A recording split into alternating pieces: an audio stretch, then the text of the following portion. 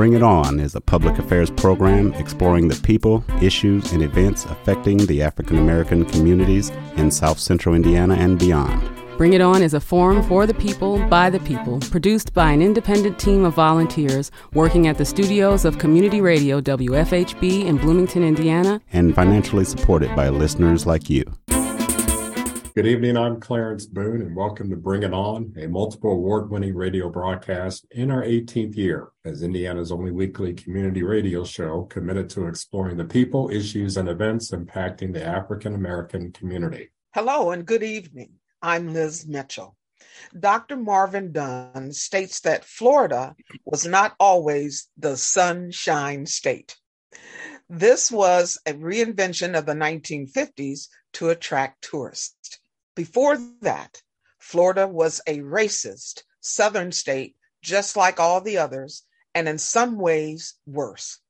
A Black person in Florida stood a greater chance of being lynched than a Black person in Mississippi or Alabama. But almost all of Florida's painful racial past has been whitewashed, marginalized, or buried intentionally. A former naval officer, Marvin Dunn, is a professor emeritus of the Department of Psychology at Florida International University, retiring as a chairperson of the department in 2006.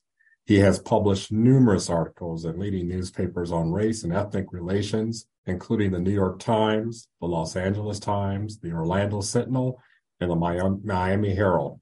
He is the author of the following books: The History of Florida Through Black Eyes, Create Space, independent publishing platform, Black Miami in the 20th Century, University Press of Florida in 1997. He is the co-author of The Land of This Land is Our Land, California, University of California Press in 2003, and The Miami Riot of 1980, Crossing the Bounds, Lexington, Massachusetts, DC Health, 1984.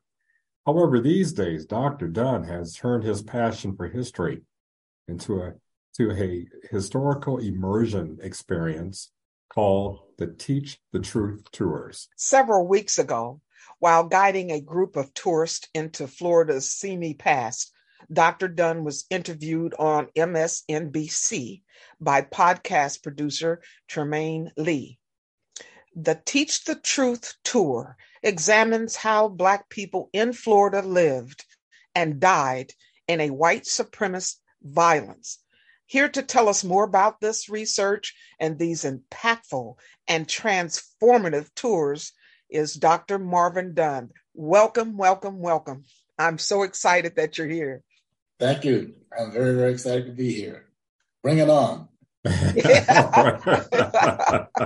Love it. You know, one of the questions I was thinking of is, you know, with all this research and painstaking plus teaching, and then too in psychology of all things, have you yet figured out and understood the mindset of white supremacists? Have you found out the answer with that? Yes, and I'm not the first to discover the answer. There is in the human soul, deeply, I think, buried in many people, a sense of wanting to be superior, or wanting to be better than, or wanting to be more capable than. And when that gets applied to race, you have a very, very big problem. But people can't suppress the need to be dominant, to overpower, to be powerful. And that kind of insecurity that's turned towards race, then you have the kind of history we've had in our country, and particularly in the state of Florida. We understand the racist. He needs to be superior to somebody. And we have a culture and history that has encouraged that among people who are white, and has rewarded that to people who are white.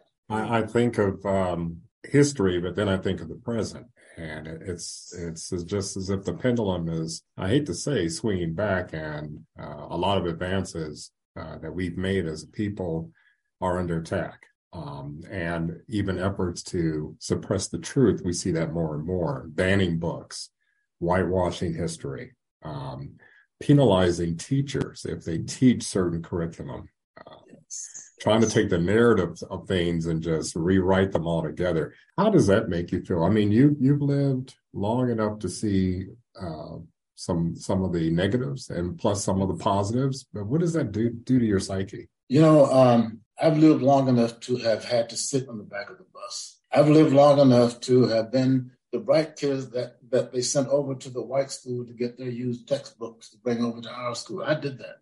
I'm old enough to have had to go to the back doors of white people's home. I lived that experience as a person born in Florida in 1940. I'm 82 years old now. That history, my history, is relevant. It's knowable. It's teachable. It's learnable. And there are fewer and fewer of us still left who live that experience. So in Florida, for someone to remove the lived experience of a Black person, of Black people in general, is not just insulting, it's infuriating. But that's what's happening in our state. We can't talk about the pain of having been a Black person growing up in Florida and institutional racism that followed us and still follows us through life. So Florida is going through a disastrous change in terms of education, race, and the power relations between Blacks and whites in our state. It's a very, very momentous and sad time right now. African-American history and the history of all minorities is important. Why is it so important to tell these stories and to tell the truth when we're telling these stories? Because if you look at the history of Blacks in Florida in particular, it's a very brutal history, a violent history. These are the kinds of things that people want to rush away from as quickly as possible. Get the bad stuff, and a lot of Black people feel that way too. In my research, I talked to Black folks who did not want to talk about what happened to their cousins, to their parents. Mm-hmm. So the kind of history that we've lived in Florida has produced stories that must be told, or we will rush away from them too quickly. You think that 20 years from now, everybody will know who George Floyd was? They won't. I've gone to classrooms in Miami, basically all Black high schools, and asked, how many of you have ever heard of Arthur McDuffie or the Miami riot of 1980, which at the time we thought the world would never forget this. Not a hand goes up, not even among teachers. So the more violent the history, the faster we seem to want to move away from it, and the more determined I am to save those stories. So I have made my life's work now, taking young people with a parent or a grandparent to places in Florida where the blood was shed, where people died, where our ancestors suffered, and having the experience of walking that ground, breathing that air, being in that place, connecting with the ancestors is meaningful, particularly when we do it with a parent or with grandma or grandpa. And those stories go back home, and they're told around the Christmas tree, around the Thanksgiving table, so they will not die. And when we've taken kids on these tours, it's not just the 40 or 50 that we take out there. They take cameras with them. And they're taking film and they're sending it all over the world. Mm-hmm. So we perpetuate the stories, not just by taking people to the actual ground, but by the capacity now with the internet to share this information, to share these stories around the world. I want our listening audience to know exactly what's going on in Florida. I don't want to assume that everybody knows things. Uh-huh. So your governor, Santos, has signed the Stop Woke Act. Yes. And for our listening audience that do not know what that is, would you please tell us? Yes.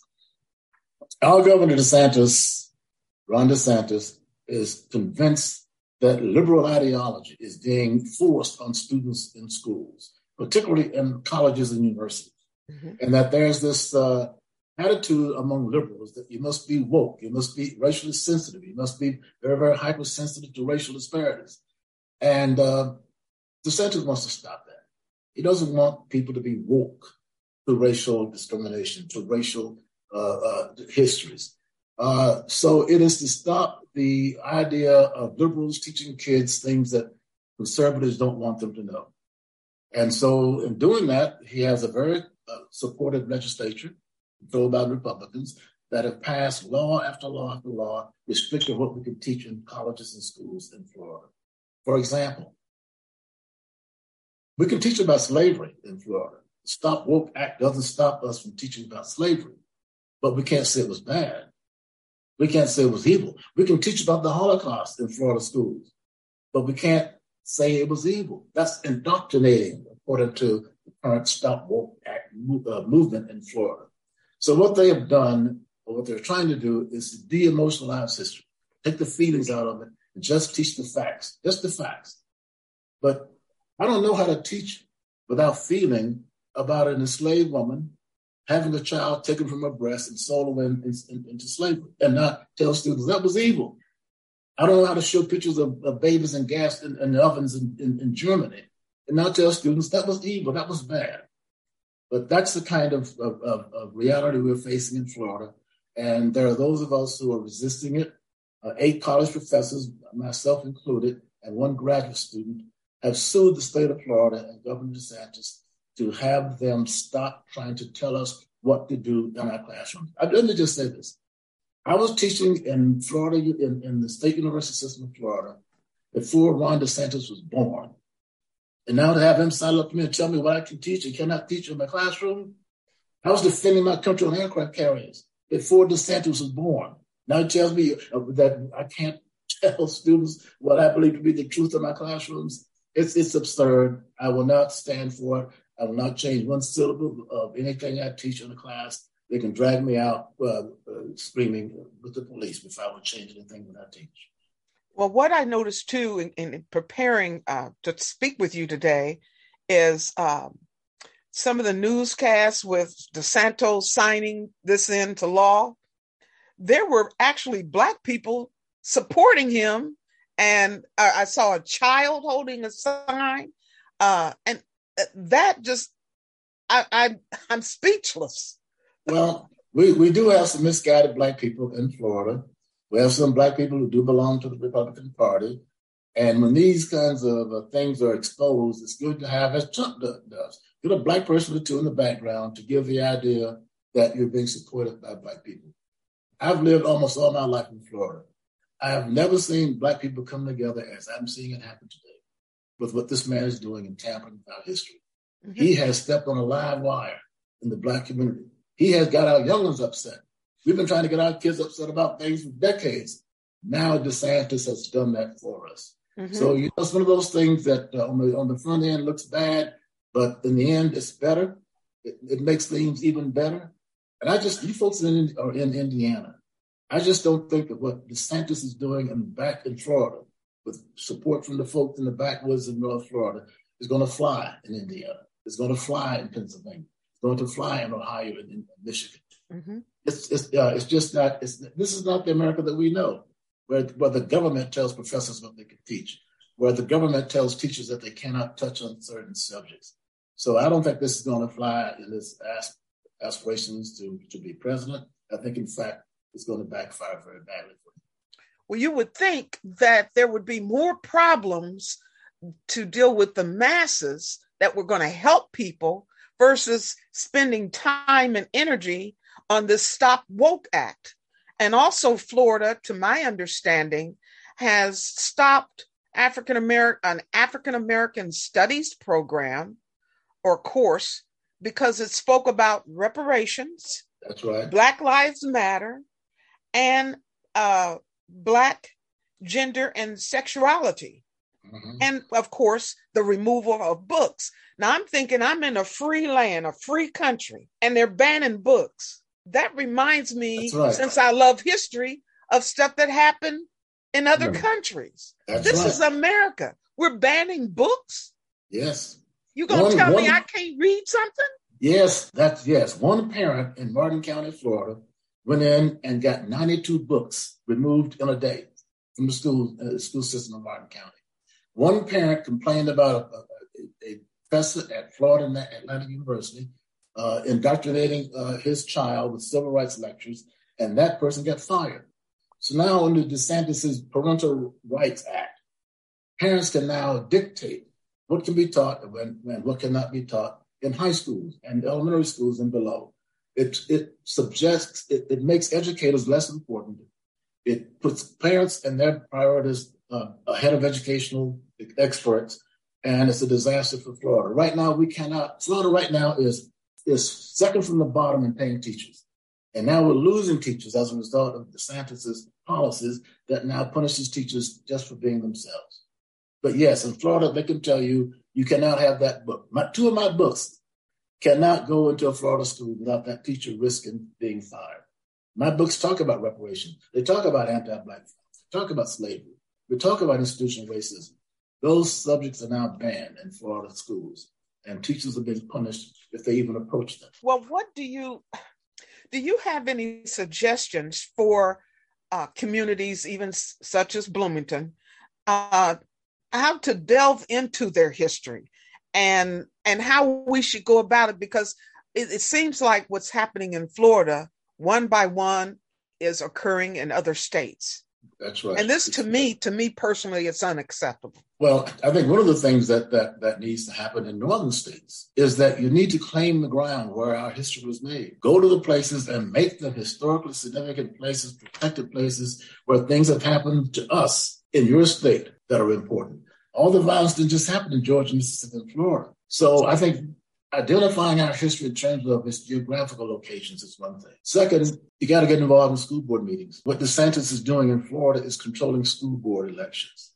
He's putting people on school boards who agree with his policies of limiting racial discussions. He is going at that level of change in the system to try to force his opinion about education on school districts.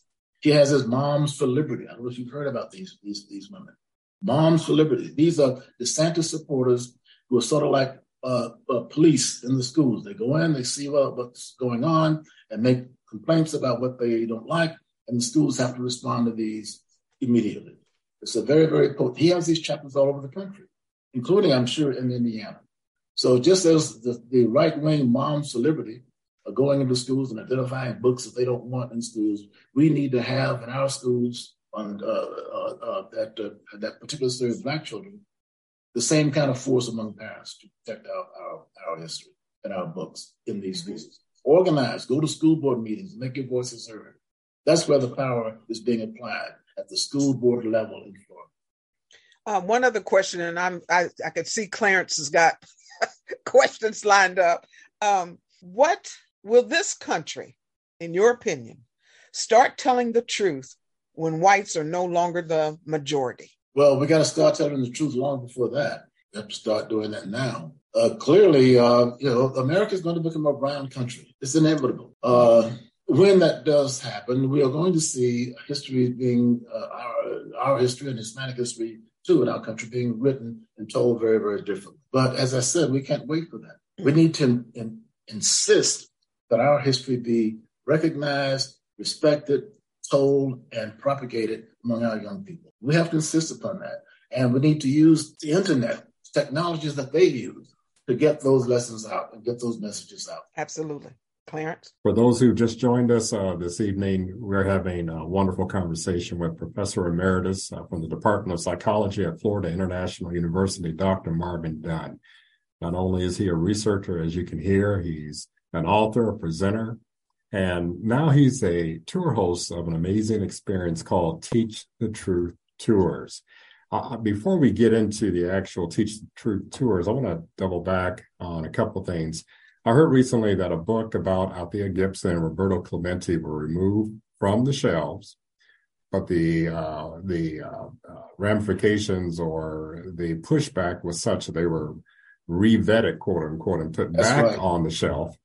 That's right. And then too, what always gets me is some people create this definition of wokeness first to throw a negative slant on it. And I'm sure whoever came up with this concept of woke, either they didn't patent the definition quick enough or something, but everybody has their own little definition of woke.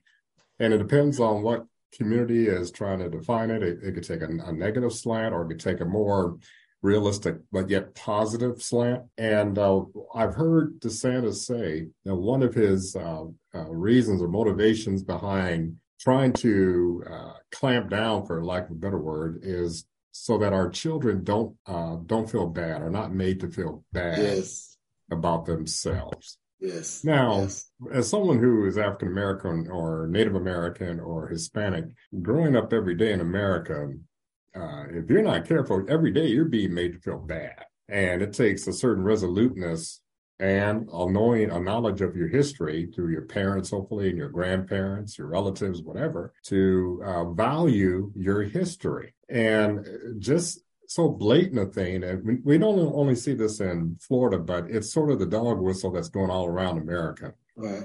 And so we hope that our legislative leaders will will dig their feet into the earth and just push back against that. One thing may I just say, Clarence, so I've been active in Florida classrooms for a long, long time. I have never heard a teacher in a Florida classroom tell a white student, you need to feel bad or guilty for what happened in slavery. That's right. That's not happening. No one is telling, I was a school principal of a school that I founded. For 15 years, I was the principal of that school.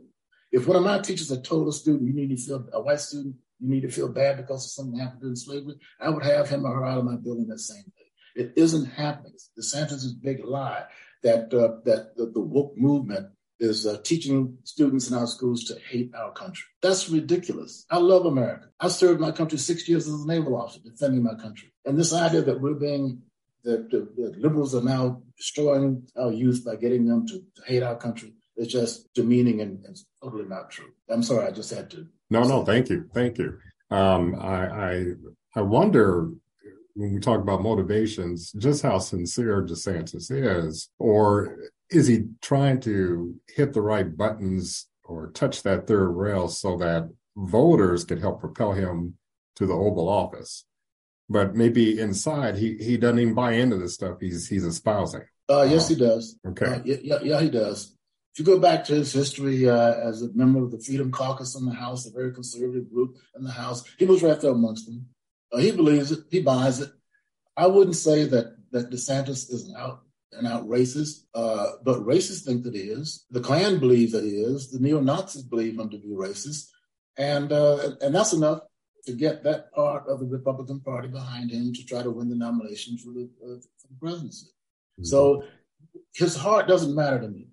What matters to me is what he's doing, right, for whatever reason. And what he's doing is attacking Black people, attacking Black education, attacking other vulnerable groups to try to attain power. He is appealing to the worst of us instead of the best in us, and particularly by attacking the weak. What he's doing at New College, I'm not quite sure you guys have heard about that. That little tiny state college in Florida, 700 students, that he goes and plants the stake. This is where woke is going to stop, right here at New College. Why didn't he do that at FAMU, the Black institution, with thousands of Black students? He picks on the smallest, weakest element and tries to make his point by doing that.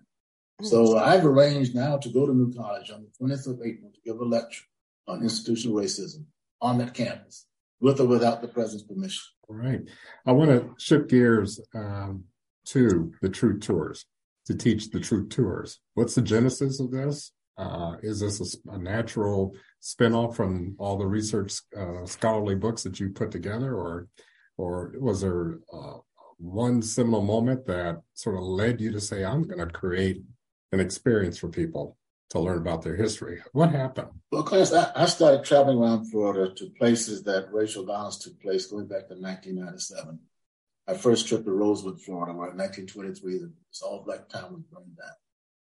I hadn't really heard anything about Rosewood, but one Sunday I had a conference in Gainesville, and I drove out to Rosewood, about 40 miles west of Gainesville, totally rural area, turned off this highway onto a dirt road, and stopped at a cul-de-sac.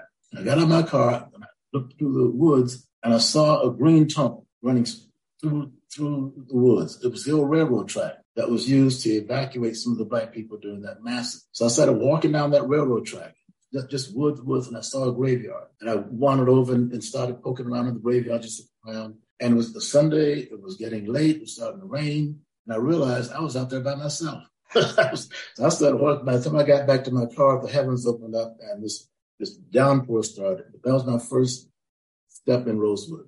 And I've been going back ever since. In 2008, with a white partner, gentleman from Live Oak, Florida, we bought 5 acres of land in Rosewood. Today, I'm the only Black person who owns land in Rosewood. Those 5 pristine acres that we own that have been untouched since 1923.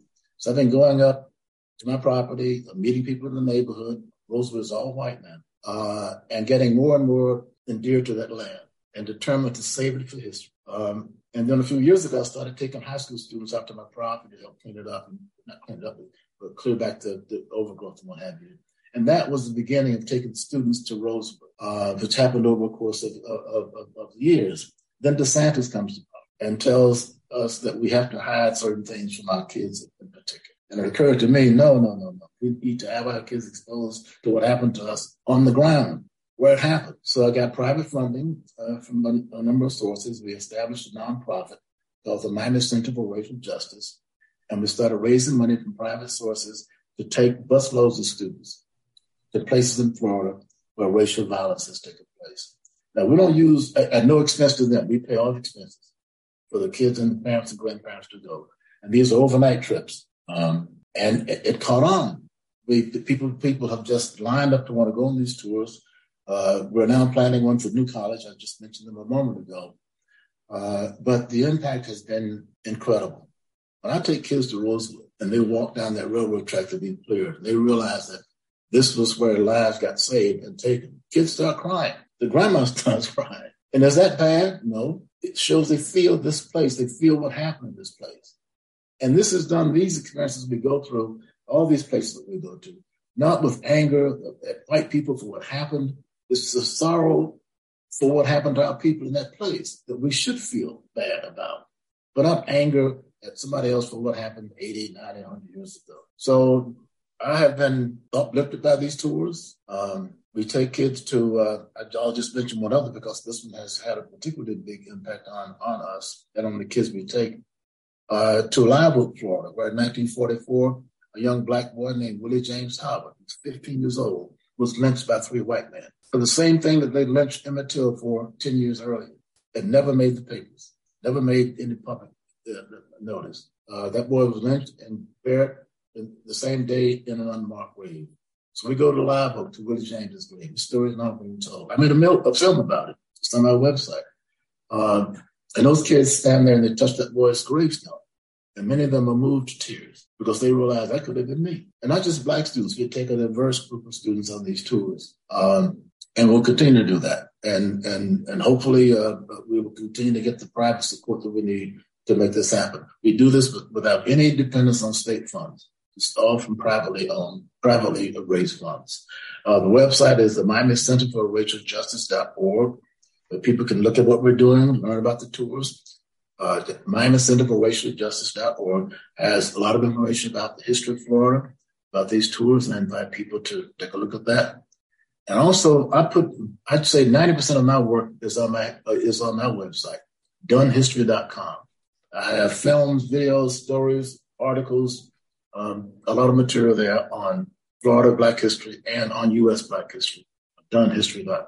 Could you repeat that site again? Yes, dunnhistory.com for my research on Black history, dunnhistory.com. And we'll make sure to mention that at the end of this conversation. Please do. I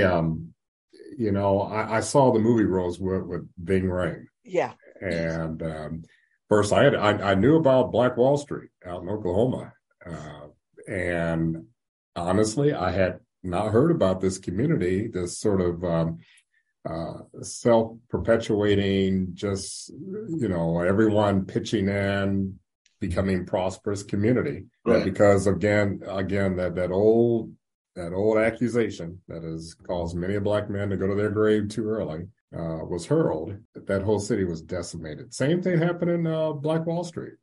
Right. By a lie. Rosewood has one building left standing. It's the J.W. Wright House. Mr. Wright and his wife, White, ran the general store in Rosewood. And when the town was burned down, they spared his store. And Mr. Wright and his wife hid black women and children in their home. No boys over 13. But they hid those people in their home for 3 days until they could get a plane to come in and take them to safety. Most of the places I've gone to, all of the places I've gone to, except Live Oak, where they killed Willie James Howard, I found a few white folks in the record who did the right thing. Mm-hmm. Most folks didn't do anything. Most folks stayed silent. But in almost every instance, you found a few people who did the right thing in a difficult moment. And we try to tell those stories too. One of the complaints that the white folks in Rosewood have today is that, Dr. Dunn, y'all didn't tell our side. My granddad had his shotgun. He protected the black people from the mob. And it's true, they didn't make it up. So when I write history and tell history or record stories or film stories, I try to tell these things with a sense of balance as to what happened to us and who helped us and who didn't help us. You mentioned that, the white people say, hey, you haven't told our side. We tried to help. But or I have heard, well, I wasn't here during slavery.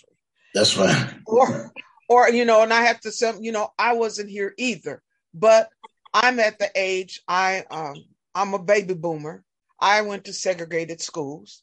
So let's say if we don't talk about slavery, I'm alive today. Let's talk about my life in the 50s and the 60s and the 70s. You don't look that old. Yeah, I do. You don't. What are you talking about? Thank you, baby. Well. When you shared your age, I was thinking there is no way. You look as if you're in your 40s. Know. I mean, hey, Florida's doing something good down there. That age good. Yeah, so I understand what they're saying, that they don't want to be held accountable, but you feel bad. I'm sure that Emmett Till felt bad. There's been many Black children that have felt bad. I didn't like those hand-me-down books, and you'd read comments and stuff. You saw these kids writing stuff in these books, the hand-me-down books. Yeah. I didn't like that either. Yeah. Liz, I put a post up on my Facebook, on my Twitter page the other day with a picture of a segregated bus with the Black folks in the back and the white folks up front. Old black and white picture, beautiful picture. And I tried to tell people how I felt as a 7-year-old child with my mother holding my hand, taking me to the back of that bus, squeezing my hand until we got to the back and she relaxed and sit down. And I was reflecting on how I felt. I felt like I didn't deserve to sit up there with the white folks. Mm-hmm. That's what racism does to you, to children. You see white folks with advantages and things they can do that you can't. And it starts to give you the sense that you're not supposed to and you're not good enough. It took Morehouse College 1 week to whip that out of me. Oh, wow. But I grew up in a segregated society in which, yes, you didn't appear to be good enough for the things that you saw white people getting. And you grew up in the South, and everybody wants to blame and put racism on Southern states. I grew up in Indianapolis. Indianapolis had one of the first theme parks, Riverside, and I could not go. We could see and hear the roller coaster, the Mad Mouse. You could stand at the fence. We stood at the fence looking in as Black kids. How do you think we felt looking through that fence, mm-hmm. seeing kids have fun, and we couldn't go in there? I would give the North a break, but you mentioned it, so I'll make my point. When the Civil War ended and the North helped us to become free, the reason that things got so bad so quickly was that the North gave up on Blacks in the South. They needed that cotton sent from the South up to those mm-hmm. textile mills in New York and other places in the North. So they just turned their back. Let's sharecropping, replace slavery. They still got the cotton sent north. The textile mills kept going, and Blacks were in worse shape in some ways than they were during slavery. The North allowed that to happen. They just gave up, let Reconstruction end. We're done. We're bringing the troops out of the South. You're on your own. So I think the North got a little bit too much credit for what happened during that time period because they gave up too quickly, gave up far too soon on those of us who were still living in the South. Mm-hmm. What I like to talk about, I give tours here in Bloomington also, is not to focus so much on the struggles. And of course we had struggles. Native American had struggles. The Japanese had struggles here in this country. But to try to focus on empowerment, accomplishments, successes, and love for ourselves. That's, to me, is what's really important to instill in all of the children, no matter what color you are. Those are important. And how you get that way seems to me to know the history of your country. That's right. Since we're in Bloomington, a college town, Indiana University, we have kids coming here from all over the world. They come here knowing American history. They know the history. They could speak English better than we do. So it's weird to me to think our country wants to put our history in the closet when the whole world knows our history. So, it's almost an embarrassment, don't you think? Well, we have a lot of people in South Florida from the Caribbean in particular. And I am shocked about how much more they know about African-American history than we know here in Florida. So you're right. I think other countries have done a better job of teaching their own histories and histories of other countries than we have. Take Germany, for example. Germany now requires German students to know the Holocaust, to know what happened, to be aware of those evils that took place during that time. We're doing the exact opposite, rushing away from those things that start our history as if they didn't happen. So I'm glad that there are audiences in the North who are interested in what's happening in Florida, because this is coming your way. A big part of what's happening is that more and more white people feel that the fight's over. We gave them civil rights. We gave blacks affirmative action. We freed them. So what else do they want? There's a sense among a lot of white folks in Florida, men in particular, that blacks now have it better than they do. The tables are turned, and there's reason to stop woke and to halt this progress towards racial parity that we are all hopeful that we're on that journey. So this is part of the reason that we see these things happening here in Florida. The evolving sense that blacks have had enough, white people are now at a disadvantage, and it's time to stop. You know, I had a colleague, actually someone I reported to years ago. It was around the time that our first black president was inaugurated. And of course, I was lifted up. I guess all of us were walking 10 feet taller. And, with a smile on his face, he said, hey man, isn't this a great feeling? You all won. I said, what do you mean? Well, it's safe to say that racism now is in the past. Think of Obama and that mindset that, this, milestone moment. I mean, come on, here we were jubilant with a Supreme Court justice, although that's debatable. But nevertheless, we were jubilant over some Supreme Court justices, congressmen, senators, and now, the epitome. But Clarence, I think the election of Obama made it worse for blacks in a way, because it emboldened the far right wingers, the white supremacists, to be even more determined to stop that kind of black power attainment. So part of the reason that Trump was successful was a backlash to the wonderful experience that we had with our first black president. Mm-hmm. I want to do two things. One, I want to just give a quick idea. If you just tuned in to Bring It On, we're having this really educational and informative conversation with Professor Emeritus Dr. Marvin Dunn, who was Professor Emeritus of the Department of Psychology at Florida International University. He's a researcher, documentarian, author, presenter, and now tour host of an amazing experience called Teach the Truth Tours. I want to go back to, you mentioned something about the Civil War, but I want to go back when slavery was the way of life. What was the cash crop in Florida? How did slaves come to Florida? And then I have a follow-up question that once they got here and they want to stay here, they're on a peninsula, and there only really is one direction you can go to get out of Florida. So I want to talk about that, but let's talk about what was the cash crop? What was it was cows, cattle. Florida has more cows than any other state except Texas. When the Spanish came in, they brought cattle in here that over the years became wild. They populated Central Florida in particular. So we have thousands and thousands of wild cattle in Central Florida. Those wild cattle fed the Confederate Army. That's where most of the meat that fed the Confederate Army came from, Central Florida. So when the war was over, a lot of white people rushed down to Florida to get into the cattle business, and particularly in Central Florida.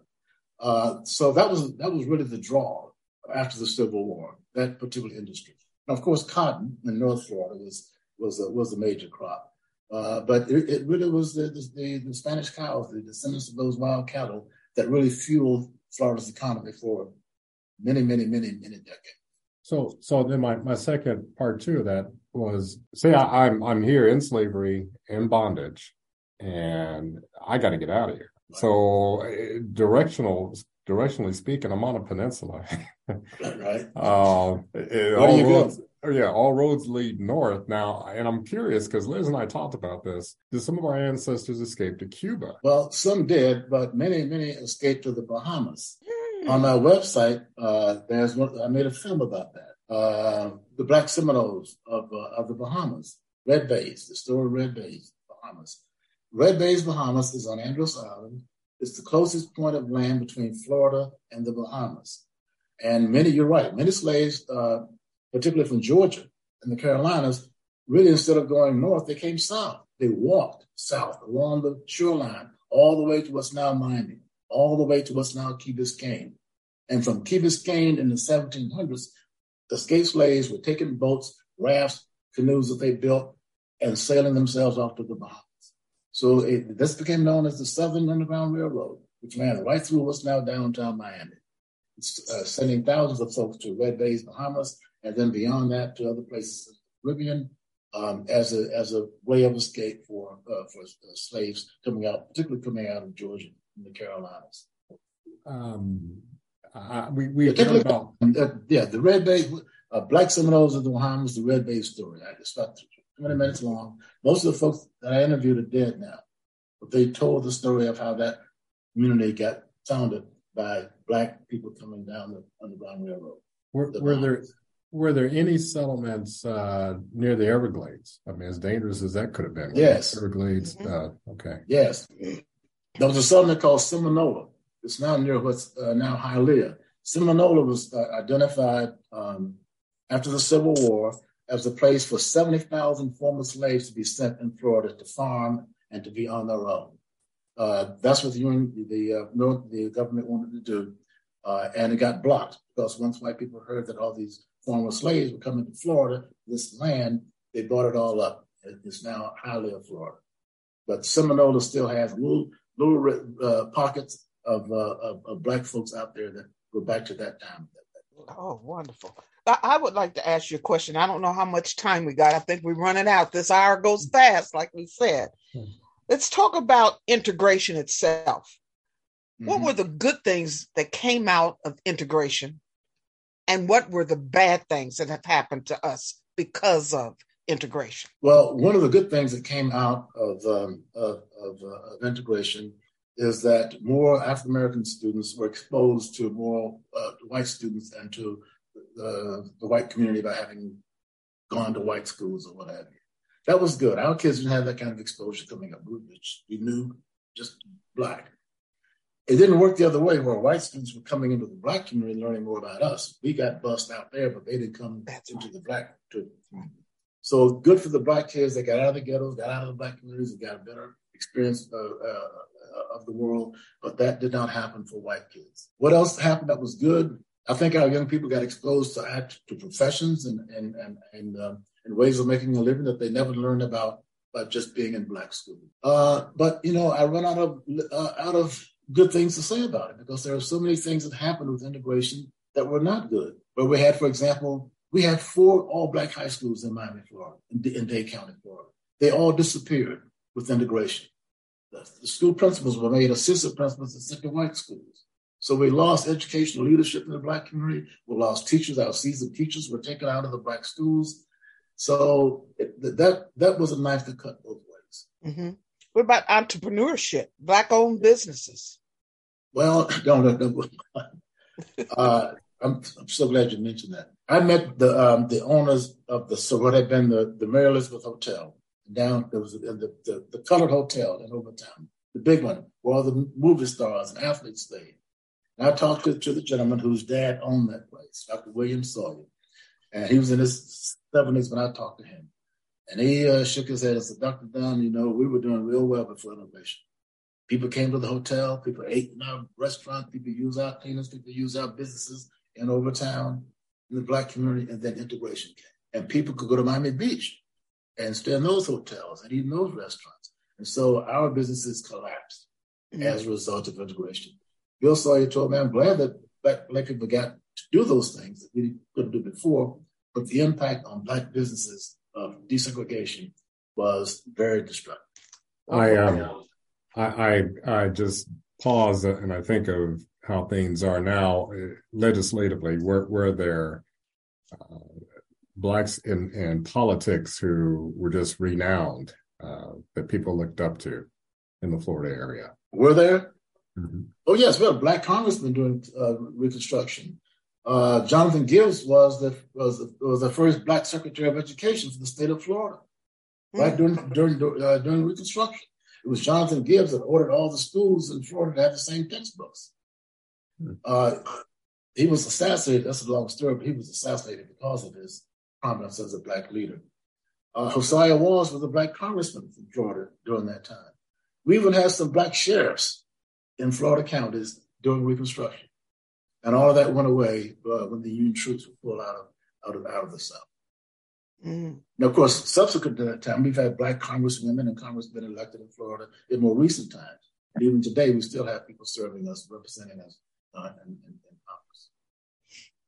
I've heard of a teacher in Los Angeles called Erwin Davis. Have you heard of Mr. Davis?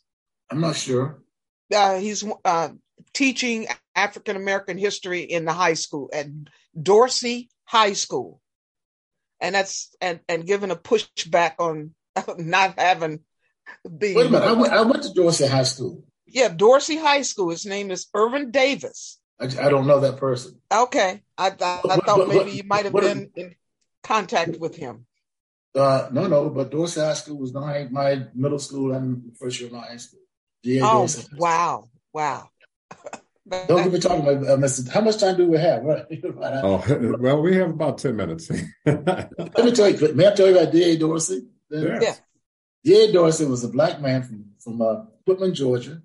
Mine was founded in 1896. The railroad finally got down here. Dorsey was trained in carpentry, and he got here about 6 months before the railroad got here. He walked all the way to Florida. It took him almost 9 months to get here. And he started building shotgun houses and rented them to people who came in after him. And he got rich. He was Miami's first Black millionaire, D.A. Dorsey. He was the first Black person in Miami who was allowed to own a car. When cars came out, Black folks could buy cars. D.A. Dorsey bought a brand new Cadillac and had a chauffeur drive him to pick up his rent every Sunday. D.A. Dorsey, he was the superintendent of colored schools, but he only went to the 5th grade himself. But if you were a Black person, you wanted to teach in Miami in the school system, you had to go to Mr. Dorsey's house, sit at his table, he would interview you and let you know whether you could teach or not. The last D.A. Dorsey story is this. There was a very rich white man named Bert Irons who ran the biggest department store in Miami. And during the Depression, he almost ran out of business. And he goes to Mr. Dorsey. Mr. Dorsey was very rich. He borrows $30,000 from Dorsey to keep his store open, the biggest department store downtown Miami. Bert Irons. Dorsey lends him the $30,000, and Bert Irons recovers. The story comes back. Mr. Dorsey's daughter told me this. She said that when the store came back into good standing, that Mr. Bert Irons sent her father a check for the $30,000 plus interest and a letter saying you're no longer part owner of the Bert Irons department store. It was that loan was dependent upon him being part owner. And she said that when Bert Irons was dying, he sent for her father to come to his deathbed and begged Mr. Dorsey to forgive him for what had happened between them. She said, Dr. Dunn, my daddy let him take that to his grave. He didn't forgive him for that. Anyway, you mentioned one of my favorite characters at night, Florida history. Yeah. Well, thank you for sharing that, because I did not know about that. I learned about Erwin Davis in preparation to talk to you, and I thought, oh, here's someone else doing the same thing. Is it possible? I want to take your tour. So tell me how people like me can come and take your tour. Well, that's a good question, because I don't want what we're doing to be just a tour that people could take like to Disney World or any other place. Right. This is special. So if you really want to do this tour, we're going to open it up to people who are not necessarily living here in Florida, but want to come down and do the tour. Watch us on Miami Center for Racial Justice.org. We'll post how folks can arrange to take this tour starting in the summer when we get enough organization in place to be able to have folks come in and do this. So just keep up with this on our website, and we'll let you know when you can do that. Also, I'll give you my email off the air. Okay. and we can talk about it that way too. So maybe a little sooner you can come down and go out with us. All right. I want to loop back. We had a somewhat insightful conversation about Ron DeSantis, but has True Tours experienced pushback, restrictions, or do you feel as if you're being monitored because of now your notoriety? I mean, you're being interviewed. I mean, let's face it, MSNBC doesn't just call up Liz or I. They should, but they haven't. And Tremaine Lee, who I really admire, he's done some really groundbreaking documentaries through the South. But since that moment, and since it caught my attention that morning, I'll never forget, I just sat riveted for the entire length of his interview with you. What have you experienced since then? The governor ignores me. I wrote him a letter months ago when the stop vote thing happened. The letter was printed in the Miami Herald. It asked him about 15 questions as to what I could or could not teach in Florida. He never responded to that. I'm a gadfly that they wish would just go away and stop being around, but that's not going to happen. And that's why we're going to New College, and we'll stake our claim there to resist him. But thank God for the media. Thank God for you all. Thank God for Charles Blow at the New York Times, the lady at the Washington Post that did a front page story on our work for the Washington Post on a Sunday. So that's what's keeping our energy up, our commitment up to keep doing this, that folks outside of Florida are paying attention. Because as I think, Clarence, you said, opening up the show, this is marching north. This is coming to other states. What's going on in Florida is destined to become an issue in the 2024 election. And you're definitely showing us how to preserve and co-hosting this show with this lady who Dark Past, Bright Future is her segment for this show. And she travels throughout the country. And now she's a worldwide traveler. Now, let me correct that. She is a worldwide traveler now because she's retired. She and her husband go places, but she has visited many plantations, and she has this extensive Jim Crow memorabilia collection. All right. Come on to mine. I'll take them to tour. Okay. And the credentials. No. She's a thespian also now. Oh, really? She writes and performs and reenacts Black history. She and two other ladies have formed Resilience Productions. Mm-hmm. And when you two exchange information at the end of the show, I really encourage you both just to dialogue, because I love the synergy of when I see people with like minds come together and these different pursuits that have sort of consumed them. And she's consumed by that. Well, Liz, I want you to read my novel. I did one novel. It's called The Kingsleys. It's available. I've been there. You've been to the Kingsley Plantation? I read your novel. I have. I wish I could show you all my books. You read books. my novel? I have it here. I've been to Kingsley Plantation. And so when I heard about you and I looked up the books you've written, and I called Clarence, I said, Clarence, I have his book. I've been to Kingsley Plantation. And then without him asking, I started telling him all about the Kingsleys. All right. Well, that's going to be a movie one day. Yeah, there's or TV series. These was being discussed. Perfect. Wonderful. That story is sort of like Roots. It's based on family histories, and so we're talking about that possibility. Oh, wonderful. Yeah, and I sent Clarence pictures of me at Kingsley Plantation. And now you must send Dr. Dunn these same photos. I will. She was there. Now the Kingsley Plantation is the only restored plantation in Florida. And that's one reason why it is so significant. And the fact that it was at one time run by a Black woman who herself had been enslaved makes it a very, very compelling story. Yes. Race in Florida back in the early 1800s. Well, we have a story of a woman in Kentucky. We looked into her research. The name escapes me right now, but Liz, when we went down and visited with the folks down there, how she was enslaved. Yes. But had a sort of, I guess, a romantic involvement with her slave owner, and which led to her release upon his deathbed.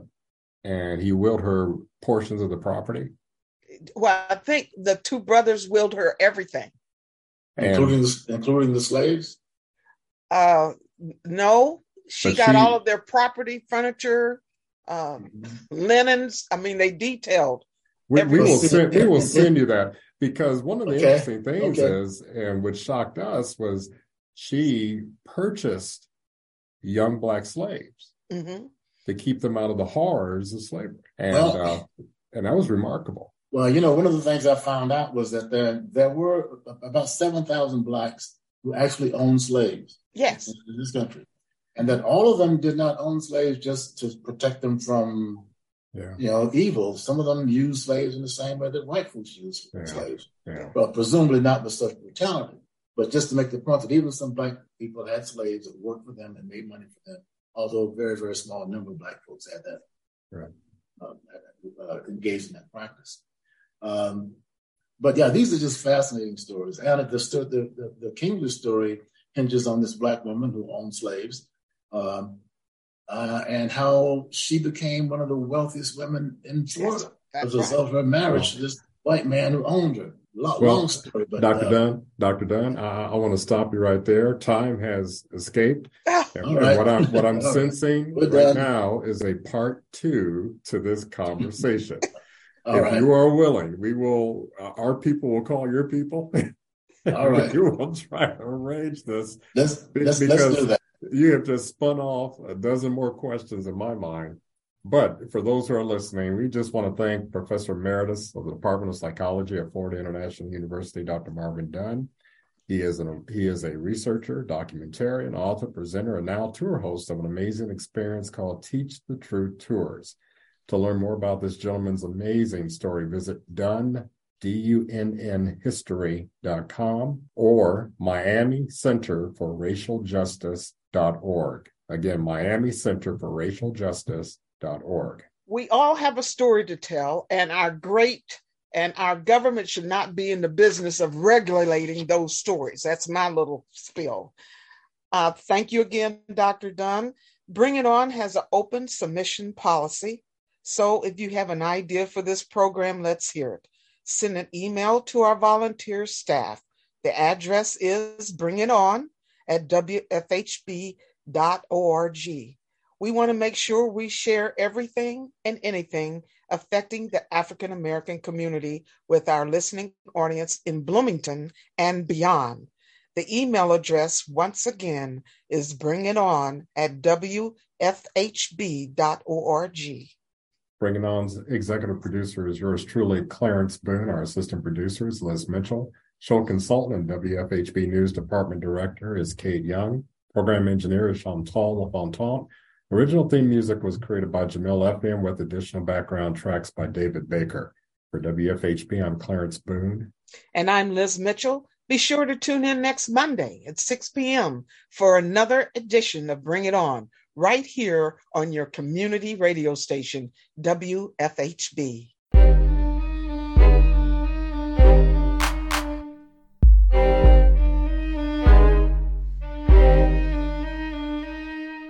You've been listening to Bring It On, a volunteer-powered production of Community Radio WFHB in Bloomington, Indiana. Bring It On is your forum for open dialogue on the people, issues, and events affecting the African American community in South Central Indiana and beyond.